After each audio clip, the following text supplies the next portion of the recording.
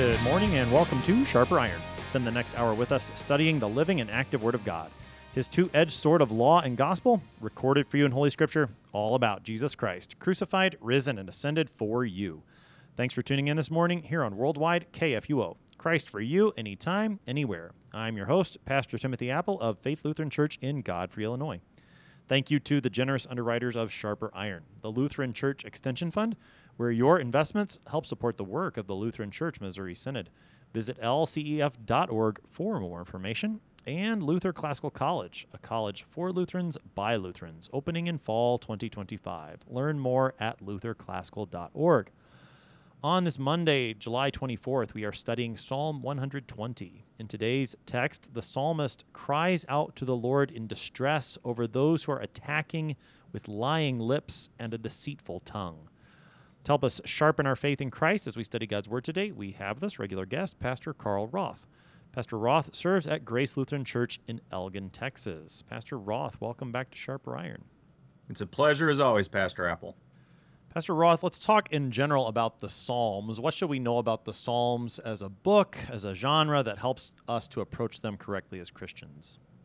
The Psalms are the prayer book of the Bible, and more than that, of course. But fundamentally, they do teach us how to pray, and they teach us how to pray as Jesus prayed. So thinking about Psalm 22, for example, it is a prophecy of Christ, but also a prayer of Christ. And the most famous line, of course, is, my God, why have you forsaken me? But, you know, when you see Psalm 22 in context, the entire psalm actually ends on a note of triumph after suffering. So I would say then that the Psalms are a wonderful book, especially for when we're struggling and suffering, because it teaches us to pray as Jesus prayed in his time of need. And we also then have the same promised deliverance or redemption that Jesus has won for us, and he was vindicated by his Father, and so will we be finally. What other ways do the Psalms point to Christ? I mean, not only as the prayers that he would have used, but how else do we see Christ in the Psalms? Yeah, so thinking of Psalm 110, for example, the Lord says to my Lord, and then Jesus invokes that with his famous, who is the Son of David, or who is the Christ? And so how can the Son of David also be David's Lord? So there's Christology, that is the doctrine of who Jesus is, his person and work embedded in there. We've even got such prophecies as the replacement of Judas as one of the apostles. Let another take his office. Things that we wouldn't have expected, but under the inspiration of the Holy Spirit, the New Testament was able to use. So the Psalms are absolutely crucial to the New Testament, and they've been used throughout the history of the Christian Church, not only for prayer, but also praise. So praise and psalms, hymns, and spiritual songs are the things that Paul tells us to do when we worship. So many of the Psalms praise the Lord, which of course is Alleluia, which is a refrain throughout the Psalms. So it's an inexhaustible book. It's not really a book in itself. It's a collection of 150 Psalms suited to many different occasions, and there might be a time to pray one and a time to pray another, and that's the great thing about it. It's more of a library. You can check out one of the Psalms in a particular situation in your life. Yeah, absolutely. So within those 150, there are groups of them, and the psalm that we have today is a part of one of those groups. We've talked about the 5 books of the Psalter before. Today, we're still in the 5th book of the Psalter here, but we have what is called a Song of Ascents. Psalm 120 is the first of those, and they continue all the way through Psalm 134. Each of these is a Song of Ascents. So talk to us about what that title might indicate. Right. So Psalms of Ascent, the title itself is, nobody's been able to pin down exactly what it means, but we can make a couple educated guesses. I think we're closer to knowing what Psalms of Ascents mean than we are to knowing what Selah means, for example. But anybody who tells you they know exactly what Selah means or exactly what Psalm of Ascent means is probably selling you something or just ill-informed. So there are a couple of possibilities that are probably most likely. One, a very interesting one, is that there were 15 steps in the temple, Jerusalem temple, between the court of women and the court of the Israelites. So it's conceivable that these psalms, the 15 psalms of ascent, were associated with each step. And some people have speculated that maybe even the Levitical choirs stood on the steps and sang these psalms. So that's a pretty cool idea, even if it's not true. Another possibility is that these were read or sung during religious pilgrimages up to Jerusalem. So Jerusalem is about 2,800 feet above sea level, and it's really not that far from the sea. So it is markedly higher than the territory around it. And we've talked before about every time you go to Jerusalem, you go up to Jerusalem, and this has nothing to do with the direction you're coming from. You could be going north, south, east, or west, and you're still going up to Jerusalem because of its elevation. And you also then, of course, see in the Old Testament, and this is picked up on in the New Testament, as the elevation of Jerusalem is associated with it being Mount Zion, the dwelling place of our God.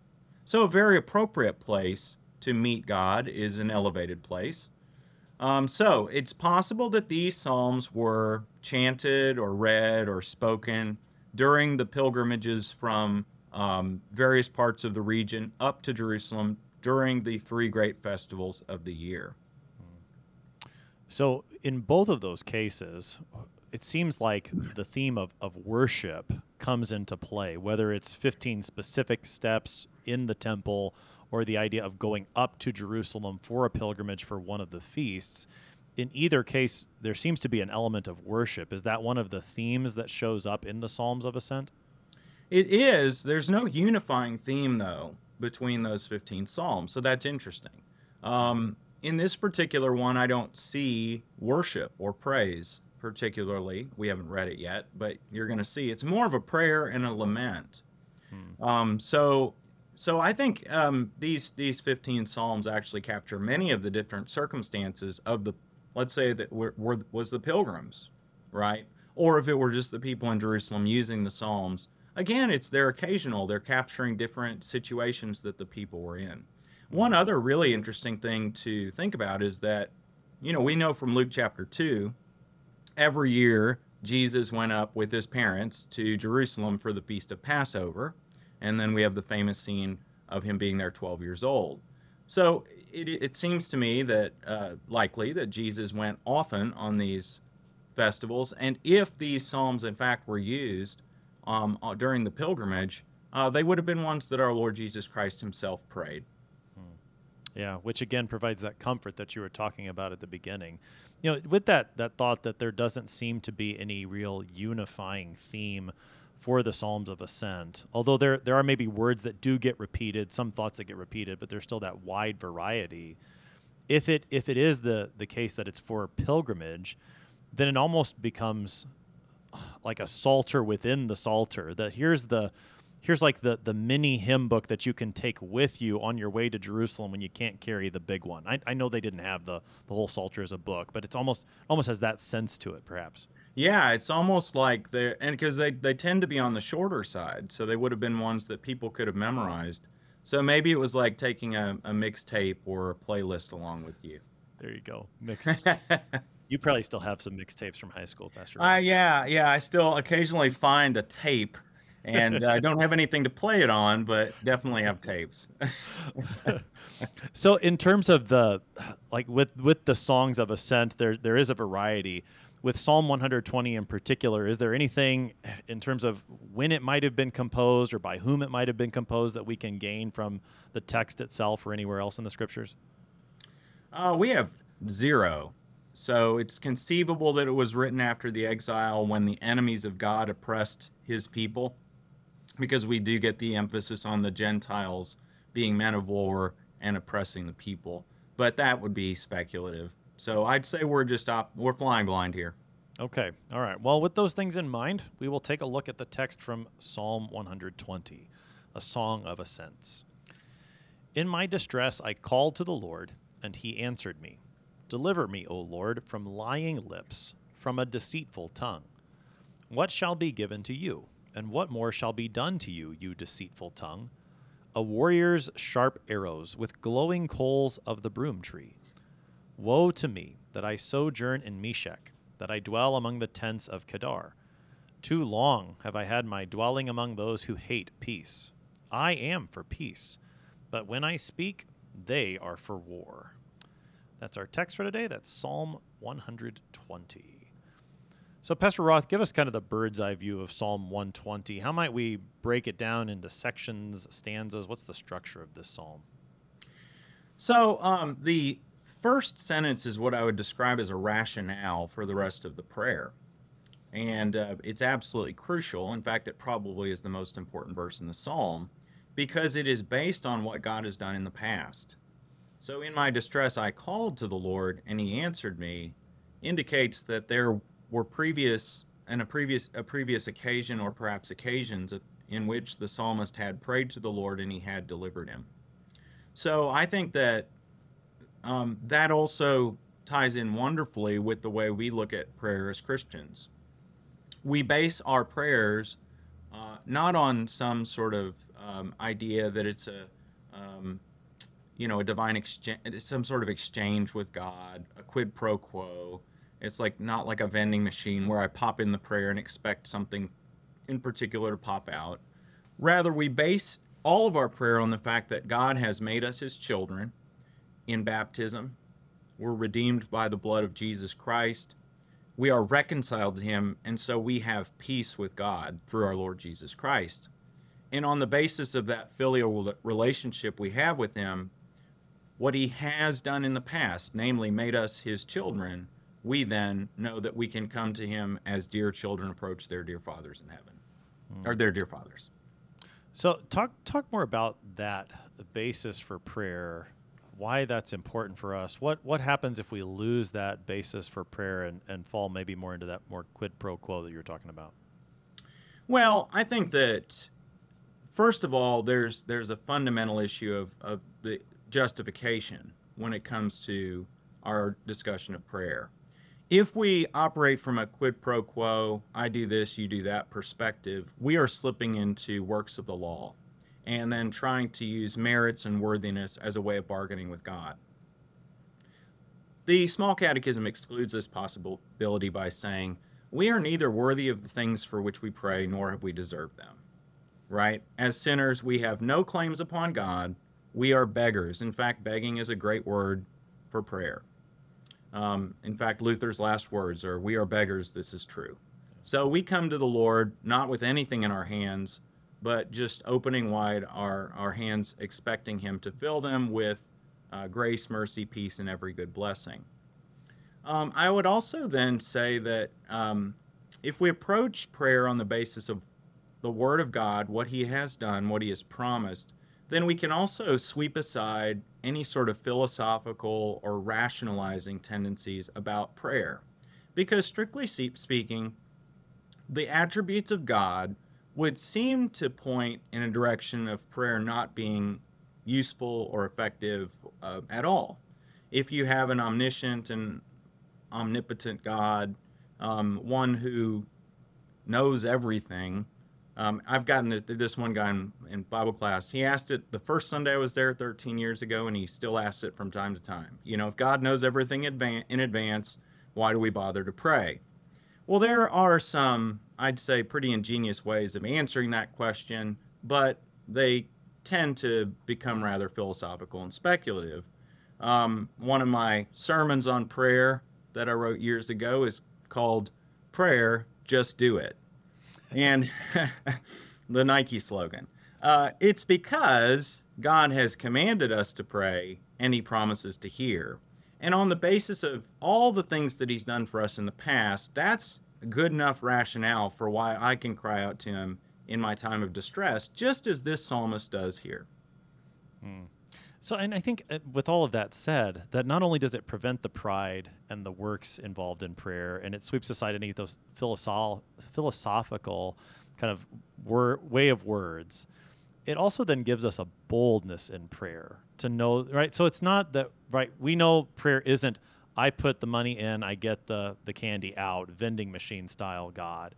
But at the same time, like, we should have that boldness in prayer to know that when we do ask, as dear children ask their Father, He's going to give us what is good. And so it prevents the pride, but it also keeps us from timidity, and it actually gives us a boldness and a confidence when we go to God. Absolutely. There's a noun used in the New Testament, parrhesia, which we oftentimes translate as boldness or confidence. And in the secular Greek, it had more of a connotation of freedom of speech. And I think that's pretty cool, because the idea is that God has given us freedom of speech before Him, and the Psalter is a wonderful book to express that, because not only does the Psalter give us the opportunity to beg from God, it also gives us the privilege of complaining to Him. And I think we pick up on some of that in this psalm, that we are lamenting and groaning. So I always tell people, you can't really, without sinning, complain about God to each other. But you can complain to Him. He invites you to cry out to Him, and the Psalms are full of that. In some places, they almost seem even whiny. But in our desperation, the Lord loves us so much as our Father that He wants He wants to hear us speak. And that's what the Psalms are about. Absolutely. So this psalmist cries out in that confidence, in that boldness, knowing what the Lord has done for him in the past, naming him one of His children, answering his prayers. He cries out, and that crying out in this psalm happens in verse 2. He says, "Deliver me, O Lord, from lying lips, from a deceitful tongue." Talk about this prayer that the psalmist cries out. So, Johannes Bugenhagen, one of the great Lutheran reformers, made the observation that while the Psalms were originally prayed first by David, or whoever wrote this particular psalm, this one's not attributed to David. Secondarily, or I shouldn't say secondarily, afterwards, because they were written before Jesus came, but primarily then they are prayed by Jesus, and then they are prayed by us. So in this case, these words sound so much like something Jesus could have prayed during His trial, after His trial, because ultimately, what was it Jesus experienced when He was being tried? False witnesses breathed out violence against Him. So in Jesus' case, of course, the Father says, the answer to His prayer is, I'm actually going to let them have their day.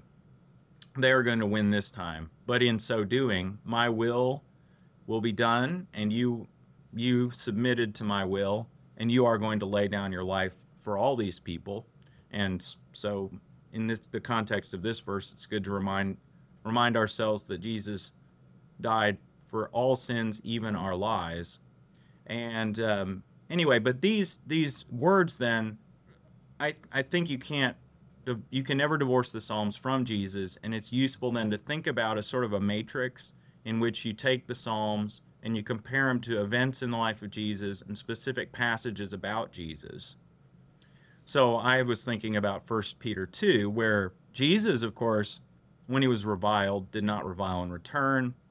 There was no deceit, there was no guile found on His lips. So He is the one who actually fulfills the law in place of all human beings, so that we then can be delivered from our sins. We've encountered the attacks of enemies through their lips and through their lies in other psalms that we've looked at during this month of July. We haven't looked at all of them, but many of them. Psalm 62 talked a little bit about the attacks of people with their mouths. Talk more about the nature of lies as a weapon of the enemy here in this psalm and throughout the scriptures. Well, the old saying is, sticks and stones may break my bones, but words can never hurt me, and no falser words have ever been spoken, right? Some of the gravest injuries to us occur when our reputation is harmed. So in the 8th commandment, the Lord each of the commandments is designed in such a way that it protects something, protects me, and it protects my neighbor. And the eighth commandment is about protecting my reputation for my neighbor and my neighbor's reputation for me. But routinely, we have people slander us, libel us, say false things about us, imply things about us. I think this is on steroids today with online discourse. And as we all know, when a reputation has been harmed, it's very difficult to rebuild, and in some cases can't be rebuilt. So this is actually a really important psalm, even for us today, that it is just and right for us not to want to be slandered. And it is not something that we should tolerate from our children. When my children say something bad about the other child, and then we investigate and find out that it was not the whole truth and nothing but the truth, we're pretty harsh with that, because we want them to learn that speaking the truth in love about our neighbor is absolutely crucial. And then also, as the Catechism points out, we should defend him and explain everything in the kindest possible way. So the matter of lying lips and a deceitful tongue certainly comes into play with the eighth commandment and the attacks that might come against us personally, our own reputation. What about lies, maybe more generally? And I'm also thinking about the second commandment, I think, is another one that applies when it comes to the way we use words, truthful or not only about us directly, but our words about God. Talk about, again, not lies about only you or only me, but how lies are a weapon just generally. Yeah, I mean, I think that in this particular verse, the psalmist has in mind more of the eighth commandment type of lying, but there's a tight connection between the second and the eighth commandments because they have to do with names. The second commandment is, of course, more important because it deals with God's name. Dr. Luther helpfully points out in the Large Catechism that the gravest violation of the second commandment is speaking false words in God's name. In other words, putting false words in God's mouth. And so this means that any false doctrine or misleading of what God has said or is intending for us to believe can destroy our faith. So as we as Christians appropriate this psalm on our lips, one of the other things we're praying against is heresy, false doctrine, and attacks upon our faith from the devil, the world, and our own sinful flesh. Well, and I think within the context of the Psalter itself, that thought within Psalm 120 is perhaps put there by the fact that and I know we didn't study this on Sharper Iron, but within the Psalter, the previous psalm is Psalm 119, which is 176 verses extolling the truth, among other things, of God's word. That's an excellent point. In fact, I think there are verses, this would be an interesting study, is to take the songs of ascent and see if there's some sort of corresponding verses within Psalm 119, which came right before. But there are some verses in here that you can kind of juxtapose. So in Psalm 120, you've got falsehood. In Psalm 119, you've got the truth. So I think that that's an excellent comparison. And if we're reading our Bibles in order, we should read Psalm 119 first. That's right. You go ahead and write that research paper for us, Pastor Roth, okay? Oh, thank you. That'll be my task for next time. So, and thinking about, again, this deliverance from lying lips, from a deceitful tongue, in connection to false doctrine, then, again, as you said, it does seem that within the context of the psalm, perhaps the eighth commandment is more on the mind of the psalmist at the time. As we think about the way we appropriate it as Christians, this also then becomes a prayer against the way the devil would attack us with false doctrine as well. He's the father of lies. Exactly. And he's got his minions, and they're not cute little animated creatures in movies. The devil's minions are his demons, and then those who have been caught up in his lies, because it all goes back to the garden and the big lie of Satan: in the day that you eat of it, you will not die, and God doesn't know what he's talking about, and you'd be better off with me. So that's the crucial thing. The first commandment is the Lord our God, the one in whom we place our fear, love, and trust, or are we going to make peace with the devil and side with him? I mean, so then as we think about the psalm in this light, we do start to make those catechism connections. I think Dr. Luther often spoke this way with the Psalms, that you can see the commandments in the Psalms, you can see the petitions of the Lord's Prayer. So here, I mean, we're considering the eighth commandment, the second commandment, of course, the first. It seems like we're also considering the first petition of the Lord's Prayer, hallowed be thy name. Yeah, if I could give a little plug to a book here, it's called Reading the Psalms with Luther, and it is published by Concordia Publishing House, and it is an outstanding book. It's got the full text of each psalm, and with the chant points if you want to chant it, and it has Luther's kind of introduction to each psalm, and then afterwards a prayer that ties together some of the themes of the psalm. And in Luther's approach to each of the psalms, he will connect it with the first, second, or third commandment, with the first, second, or third petition, sometimes the fourth petition. And so that's exactly the approach Luther takes. So again, reading the Psalms with Luther, it's an outstanding book. I have it on my bedstand, actually. Fantastic. So a wonderful resource for using the Psalter as Christians still today. We're going to keep looking at Psalm 120 on the other side of the break. You're listening to Sharper Iron on KFUO. We are talking to Pastor Carl Roth this morning. We'll be right back. Please stick around.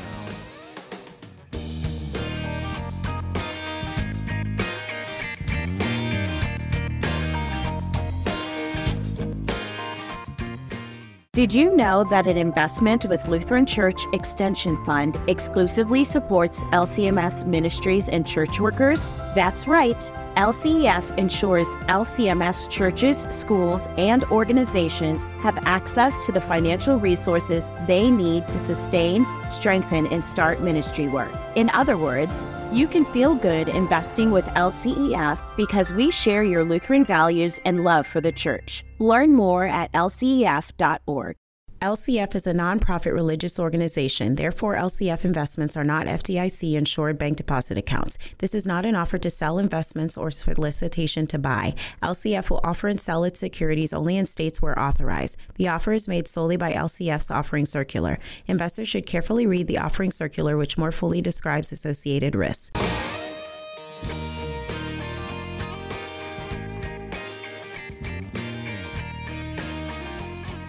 Welcome back to Sharper Iron. It is Monday, July 24th. We're studying Psalm 120 with Pastor Carl Roth. He serves at Grace Lutheran Church in Elgin, Texas. Pastor Roth, prior to the break, we looked at the first two verses of Psalm 120. In verses 3 and 4, the psalmist then continues with that thought of what should happen to those lying lips, to that deceitful tongue. And he actually begins to speak to that deceitful tongue. So in verse 3, he says, "What shall be given to you?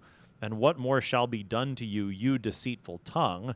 And then it seems he answers his own question in verse 4, "A warrior's sharp arrows with glowing coals of the broom tree." Take us into this part. Yeah, but before we actually look at the context of the psalm itself, I'm struck when I'm reading and praying the psalms at how often I can use them on myself. And the preceding verse and in this one, we didn't discuss before how "deliver me, O Lord, from lying lips, from a deceitful tongue" could be something that I pray against myself. So we're always praying against the devil, the world, and our own sinful nature. And we are all prone to stretching the truth, withholding truth, deceiving. So I think that as we're going through this psalm, it's useful to think about ourselves as well. This is kind of the second use of the law, the theological function of the law, that this psalm, even though it's not a commandment, actually holds up to us the expectation that our own lips should be speaking the truth. And, if you think about the great blessings of Psalm 32, it's a man in whom there is no deceit. It's the one to whom the Lord has credited his righteousness. And the greatest deceit we can commit is saying, "I am not a sinner." If we say we have no sin, we deceive ourselves, and the truth is not in us. Right. So it's the enemies that are faced, and this is true throughout the Psalter, are not just the external ones, but we should also consider the internal one, the sinful nature that each one of us possesses, that sinful nature would be deceitful, that would lie to us. And so we pray against that as well within the Psalms. It's very helpful. And I think it does help us to keep ourselves from pride as we pray these Psalms against enemies, when we recognize that there's one dwelling inside of us. Exactly. Yeah. Okay, well then the psalmist goes on to explain what the deceitful tongue should receive in return. And it's the warrior's sharp arrows with glowing coals of the broom tree. So I guess the broom tree is a desert shrub that reaches as high as 12 feet, and its wood burns particularly hot and long. So it would not be very pleasant at all to have heaping on our foreheads the glowing coals of the broom tree. And of course, sharp arrows we know would be very painful. Right, that's right. So, I mean, talk more about this part of the prayer, because I don't know if we would classify this as an imprecation per se, but we are here, it sounds like, starting to suggest God, hey, here's what you could do to this lying tongue. Yes. How do we pray these things as Christians rightly? Well, I think the one way to approach them today is to some extent to make them spiritual enemies, right? So we ask, especially against the devil, all bets are off, right? We pray that the Lord would inflict upon him maximum deterrence and even suffering, because hell was prepared for him first and foremost. And as we pray out, "Come, Lord Jesus," we're asking him to bring an end to this world of sorrow. But in the end, there will be a resurrection of the righteous and punishment of the wicked. So there is a sort of end times element to each of these imprecatory psalms. Well, this is not this is an imprecation, I think. This is asking the Lord to punish his enemies. So I think the end is in view. It creates a little bit of maybe cognitive dissonance in us when we hear Jesus say, "Love your enemies and pray for those who persecute you." But I think psalms like this remind us of the very real injustice that occurs in the world. And so the lex talionis, the eye for an eye, tooth for a tooth, life for a life rule has never been abrogated. Jesus himself says those who take up the sword will perish by the sword. So men of violence in this world do deserve punishment, and that is what the secular is the wrong word, but the civil righteousness entails. So while we might not in our justice system use sharp arrows and glowing coals of the broom tree on the wicked, people who act wickedly, nonetheless, it is a very fair thing when you've been treated unjustly to pray for vindication. And knowing full well that you might not receive that vindication completely until the last day, but it is not wrathful or wrong to expect that justice be done, even in a civil sense in this world. Right. And I mean, this is something that the psalmist regularly pray for, is the Lord to work his justice, to set right that which we have made wrong, whether it's the wrong that we've committed or a wrong that's been committed against us. This is something that we should desire, is that the Lord would bring his justice. And I think that, as you brought out earlier, that, again, we are sometimes praying against the enemy that is within ourselves. That's helpful to keep us from becoming prideful. But that humility in praying these things shouldn't stop us from praying these things, from desiring that final vindication that the Lord has promised he will bring about on the last day. And if he gives that vindication now, that's a good thing too, that he would deliver his salvation, his justice to his people. Yeah, it's very important to remember that Jesus, when he goes into the temple, purges it using a whip and overturning the tables. And so we do even see in the life of Jesus words that are trying to right concrete wrongs in the world. And what was going on in the temple was absolutely unacceptable. And so he's the one who poured out his wrath against it. And so it's okay for us to pray that the Lord would, as Paul puts it in Romans 13, the government, I guess we'd say today, is the minister of God to execute his wrath upon the wrongdoer. In the chapter before that, Paul said that we should never avenge ourselves. Vengeance is mine, I will repay.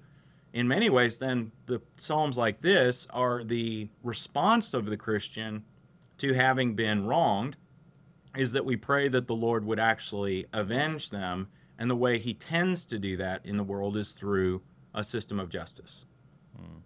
So I'm glad you brought up Romans 12 and 13, because as you look at the language here of verse 4 particularly, the warrior's sharp arrows, and especially the glowing coals, Paul doesn't mention the broom tree, but at the end of Romans 12, he quotes from the Proverbs. Yes. And he brings up this matter in that context of vengeance belonging to the Lord. He quotes from, I think it's Proverbs 25. He says, "If your enemy is hungry, feed him. If he is thirsty, give him something to drink, for by so doing you will heap burning coals on his head." And as I was thinking about how this verse 4, how we might think of this as Christians within our lives, that matter of the coals that Paul talks about and the coals that are talked about here, maybe there's a connection to be made. Yeah, I mean, I think that it's the old kill 'em with kindness method, right? The idea that we, by doing good to our enemies, may in fact appeal to their consciences. I think that's what the heaping up burning coals on their heads means, is that it's striking their consciences, stinging it, burning it in such a way that perhaps they would repent. And so ultimately, our prayer that God kill our enemies can be understood in a spiritual sense, that the old Adam of our enemies be killed so that they convert. That's always the goal of the Christian church, the conversion of the sinner. But if they, like Pharaoh, for example, dig in their heels and harden their hearts, then it might very well be time for prayers, for the literal sense of these prayers, that those who murder and lie and cheat and steal face some sort of earthly retribution. But I think I appreciate you bringing that verse up, because it reminds us then that our goal is always to love our enemies, pray for those who persecute us, so that their souls might be saved, and then ultimately we might be able to be friends with them. So, and then in terms of the other part of verse 4, the warrior's sharp arrows, thinking about how that could apply for us as Christians. And the only reason I've been thinking about this is because it's the next psalm we're going to cover here on Sharper Iron. Tomorrow we're going to look at Psalm 127. And Psalm 127 verse 4 says, "Like arrows in the hand of a warrior are the children of one's youth. Blessed is the man who fills his quiver with them." I don't know if there's a connection to be made. That's another psalm of ascent. I'm not sure if there's a connection to be made to the response that's given to the deceitful tongue, maybe passing the faith down to your children. I don't know if there's a connection to be made there or not, but it just struck me because like I said, I'm thinking about these two psalms at the same time. I think that the central point, and is fairly obvious, is that a warrior is fairly ineffective without his arrows. And so you would not want to be one with an empty quiver. And you're going to get to that in Psalm 127. And if you don't get to this point, I'm told that the average quiver could hold between 5 and 7 arrows. So it is an interesting thing to think about. Yeah. So this is what the lying tongue deserves: the warrior's sharp arrows and glowing coals of the broom tree. The psalmist then continues in verse 5, "Woe to me that I sojourn in Meshech, that I dwell among the tents of Kedar." Maybe just before we go on to the rest of those, talk to us about those two places that are mentioned there. Yes, they are not places I guess you'd really want to visit. So don't go to Expedia and try to book a trip to either one of them. Well, we don't know a ton about these places, but Meshech is usually assumed to be close to the Black Sea, and then Kedar is an area south of Damascus in the Syrian desert. So point number one is that these places are actually quite far from each other, and so no one person could really live in or dwell in both at the same time. That would suggest then that these are places that are reputed to be Gentile strongholds that are filled with violence. So they're just not desirable places to be. And so if this in fact is a pilgrim song, I think this would be informative, that the faithful believer in the Lord who is scattered in the diaspora or the dispersion might very well have to live in places, say if he's a trader, not traitor, but trader, right, a merchant, in places that are seedy. Port towns are not exactly known to be bastions of morality. And this then raises the question of, so you have the famous sayings of Jesus, or the famous acts of Jesus. Jesus ate with sinners, right? And this was scandalous to the Pharisees. And so you could have a romantic or sentimental view of what the Christian is supposed to do, as if I should just pack up my family and then move into the worst part of a town or some sort of very corrupt place. But you have to, that's I call that a romantic or sentimental view, because first of all, we're not Jesus. So, what he did might be an example, but there are other times we're not called upon to fashion a whip and drive people out of a temple, for example. But we also have to recognize that when it comes to civil righteousness, there is a tremendous downside for the Christian of being when they are surrounded by wickedness, lying, and murder all around.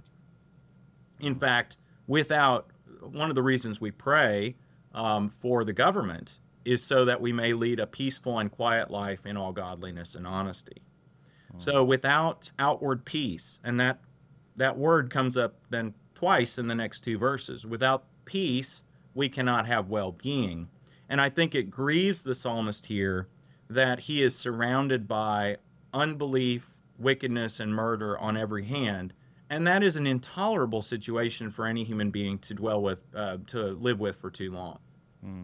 Thinking about the life of Jesus, as you suggested, I think I would connect this less with Jesus eating with tax collectors and sinners, and more along the lines of what he does when he enters into Jerusalem and he looks upon the city, as Luke records it in Luke 19. There he says of Jerusalem, he says, "Would that you, even you, had known on this day the things that make for peace, but now they are hidden for your eyes." And he goes on to describe what will happen in terms of the Roman destruction of Jerusalem in AD 70. But that's that sort of lament of Jesus as he looks upon the city that should have known what peace meant, and they chose wickedness instead. That seems more along the lines of what's happening here in Psalm 120. Yeah, exactly. He also will mention in a similar context that the city of Jerusalem is known for being the one that kills the prophets that the Lord sent to it. We cannot just, sentimentally think that we could tolerably live in a place just that's continually filled with wickedness around us and not be affected by it. Paul does say in 1 Corinthians 15, bad company corrupts good morals. So I think that the psalmist here recognizes that if he were to be around unbelievers for too long, continuously, then it's possible that it could destroy him. And, to keep it also within the context of the Psalter, one of the previous psalms that we've studied during this month of July is Psalm 84. And it seems like this is almost the negative side of what that psalmist said positively in Psalm 84, verse 10. "I would rather be a doorkeeper in the house of my God than dwell in the tents of wickedness." So he puts it more positively there. This is really the same thing, just spoken from the perspective of the woe. Yes, or even Psalm 1, which sets the stage for the entire Psalter, that you want to be in the congregation of the righteous, not the congregation of the wicked. So, very good. Right. Yeah, so to sojourn in Meshech, to dwell among the tents of Kedar. This is to dwell in the tents of wickedness, as Psalm 84.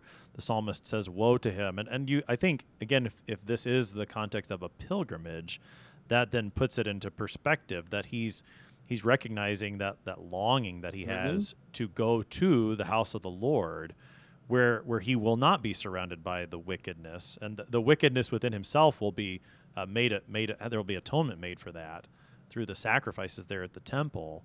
That's what he's longing to receive. Exactly, and I think we can correlate this with our own lives as Christians.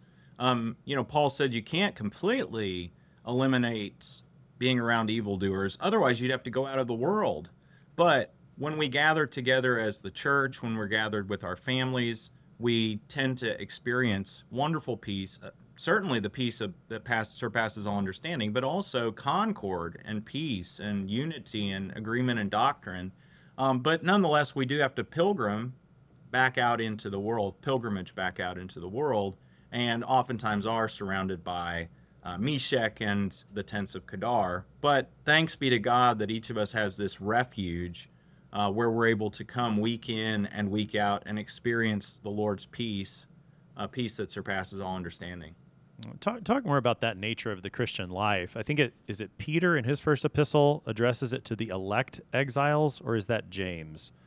I actually think both of them allude to both? that, but I know First Peter does. So talk more about that nature of the Christian life as one of dwelling almost in exile, I think is the way the New Testament writers are putting it there.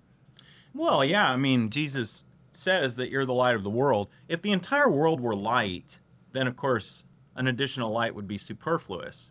So I think the implication is that we're lights shining in the darkness, and that's a great epiphany theme, right? The people that dwelt in darkness have seen a great light. So we are chosen for a purpose. So it's not, as individuals, we're not an end in ourselves. We are chosen for something. So chosen to choose life, for example, rather than death. And so being these lights of the world, we do have to go out into the darkness and shine the light out so that more people will be attracted to the light and perhaps will follow us as we follow that word of God as a lamp shining in a dark place, lighting our paths. But as we do that, then the challenge is to be in the world but not of the world. I think that's the way St. John puts it in his epistles. Well, I guess we could keep playing with that metaphor. And, on some level, if you are constantly surrounded by darkness as a person, it's possible that your light would begin to dim. And we do see that with the 5 wise virgins and the 5 foolish virgins, And so we need to continue to return to the church to have our oil replenished so that we can keep shining brightly. Talk more about the use of the word peace here in verses 6 and 7. The psalmist is speaking that woe to him because he's dwelling among those who hate peace. He's for peace, therefore war. What is that concept of peace that he's talking about here? Well, I really like, as we were introducing the psalm, I meant to say this, but I think this might connect back to the first verse. So he had been in distress. He called to the Lord. The Lord answered him. What did the Lord answer him with? What is the remedy for distress? It is peace and restoration.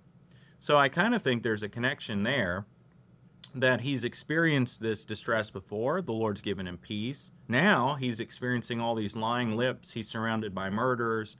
And so now he needs to be restored to peace. And he really is lamenting here at the end that while he is for peace, that is, the Lord has given him forgiveness of sins, justification. Again, I mentioned Romans 5 earlier, where Paul says, because we are justified by faith, we have peace with God through our Lord Jesus Christ. And the believers of the Old Testament had this peace. They trusted in the Christ who was to come. We trust in the Christ who has come. And so I think what he's experiencing is that in this world, Jesus says, you will have tribulation, but take heart, I have overcome the world. So this psalmist has experienced the peace of the Lord, but we're not taken out of the world, but have to continue to pilgrimage through this world. And he's asking for the Lord's help against those who hate peace. And of course, hatred is of the devil. He was not only a liar and the father of lies, he was also the first murderer and incited the murder of Abel, and he incited Cain's heart to murder his brother. And as 1 John beautifully tells us, anyone who hates his brother who he sees cannot love God whom he can't see. So I think we can understand war as connected then to hatred and discord. And we long then for restoration to well-being and assurance of the peace of God. So the war that's referred to there at the end, for the context of the psalmist, could have a very physical sense to it, kind of like we were talking about earlier, that the eighth commandment is maybe what he has in mind when it comes to the lies that he's experiencing. Perhaps there is physical harm meant to him. But again, as we think about this as Christians, there's also that spiritual aspect of the warfare that Paul talks about that we need to be equipped for, say, in Ephesians chapter 6. That's exactly right. I mean, if you read the large catechism explanation on the Lord's Prayer, I think it needs to be read as the Christian's life on the battlefield. The amount of kind of military language in there is striking. And so prayer is one of the fundamental weapons of spiritual warfare. Also, of course, the Word of God. But we delude ourselves into thinking that we have peace in this world when things are going okay. But as I think it's Jeremiah, right? Woe to those prophets who say, peace, peace, where there is no peace. Yeah. And so the lying lips of prophets all around us are telling us, peace, peace, everything's good. You've got health, wealth, and prosperity, But at that point, that's when you're most likely to forget your Lord. That's when you're most likely to slip into pride and thinking that you've accumulated these things for yourself. And so we are at the point then of falling. So constant reminder that we are under attack from our devil, the enemy, who prowls around like a roaring lion, seeking someone to devour. But we can resist him firm in the faith. It's almost like the psalmist here is experiencing the reality that Jesus talks about when he says he didn't come to bring peace, he came to bring a sword. So it's almost like the psalmist is experiencing that division that comes about for the sake of Christ. And so he's crying out to Christ to actually give him real peace. In the sake of that division that does exist because of Jesus, it sounds like he's looking for real peace that can only come from Jesus. Yeah, Luther comments that you can either have peace with God or peace with the world, but not both at the same time. And so there is going to be this conflict, and I think a healthy discontent with the world, so that we can never get too comfortable here, and we can never think that this is our best life now. But as we say in the creeds, I look for the resurrection of the dead and the life of the world to come. We're longing for those things because we know that the heavenly Jerusalem is where true peace is found. Yeah, and that would be the ultimate song of ascent right there on the way to the heavenly Jerusalem. Pastor Roth, we've got about 2 minutes here in the morning. Help us to wrap things up on Psalm 120. How do we make use of this psalm as Christians? Well, initially I kind of looked at this psalm and thought, man, 7 verses. How in the world are we going to talk about that for a long enough time? But it's truly, as with all of God's word, it's inexhaustible. We can probably spend another couple hours talking about this psalm and unpacking it. It is so rich, first of all, to recognize what has God done for you, not lately, but every day of your life. So he has brought you to faith in Jesus Christ. He's made you his beloved child. So you know that in your distress, as a sinner, you called to the Lord for help, and he answered by justifying you, forgiving you, and making you his beloved child. On the basis of that, you know then that you can cry out to him in prayer anytime. Well, call upon me in the day of trouble. And which day is that? Well, that would be every day, wouldn't it? Yeah. Every day is the day of trouble. So constant prayer, constant meditation on the word, that's what this psalm teaches us. Pastor Carl Roth is pastor at Grace Lutheran Church in Elgin, Texas. He has been helping us today to study Psalm 120. Pastor Roth, thanks for being our guest today. A pleasure. Thank you. Those around us have lying lips, a deceitful tongue. The way of the world is to speak lies, both about us and about the Lord. That lying lips also is found within us in our sinful nature. And so we pray for the Lord's deliverance, that he would give us his truth, and through the truth of his word to deliver us true peace in Christ. I'm your host here on Sharper Iron, Pastor Timothy Appel of Faith Lutheran Church in Godfrey, Illinois. If you have any questions about Psalm 120, send an email to kfuo@kfuo.org. It's always a pleasure to hear from you. Thanks for spending the morning with us. Talk to you again tomorrow.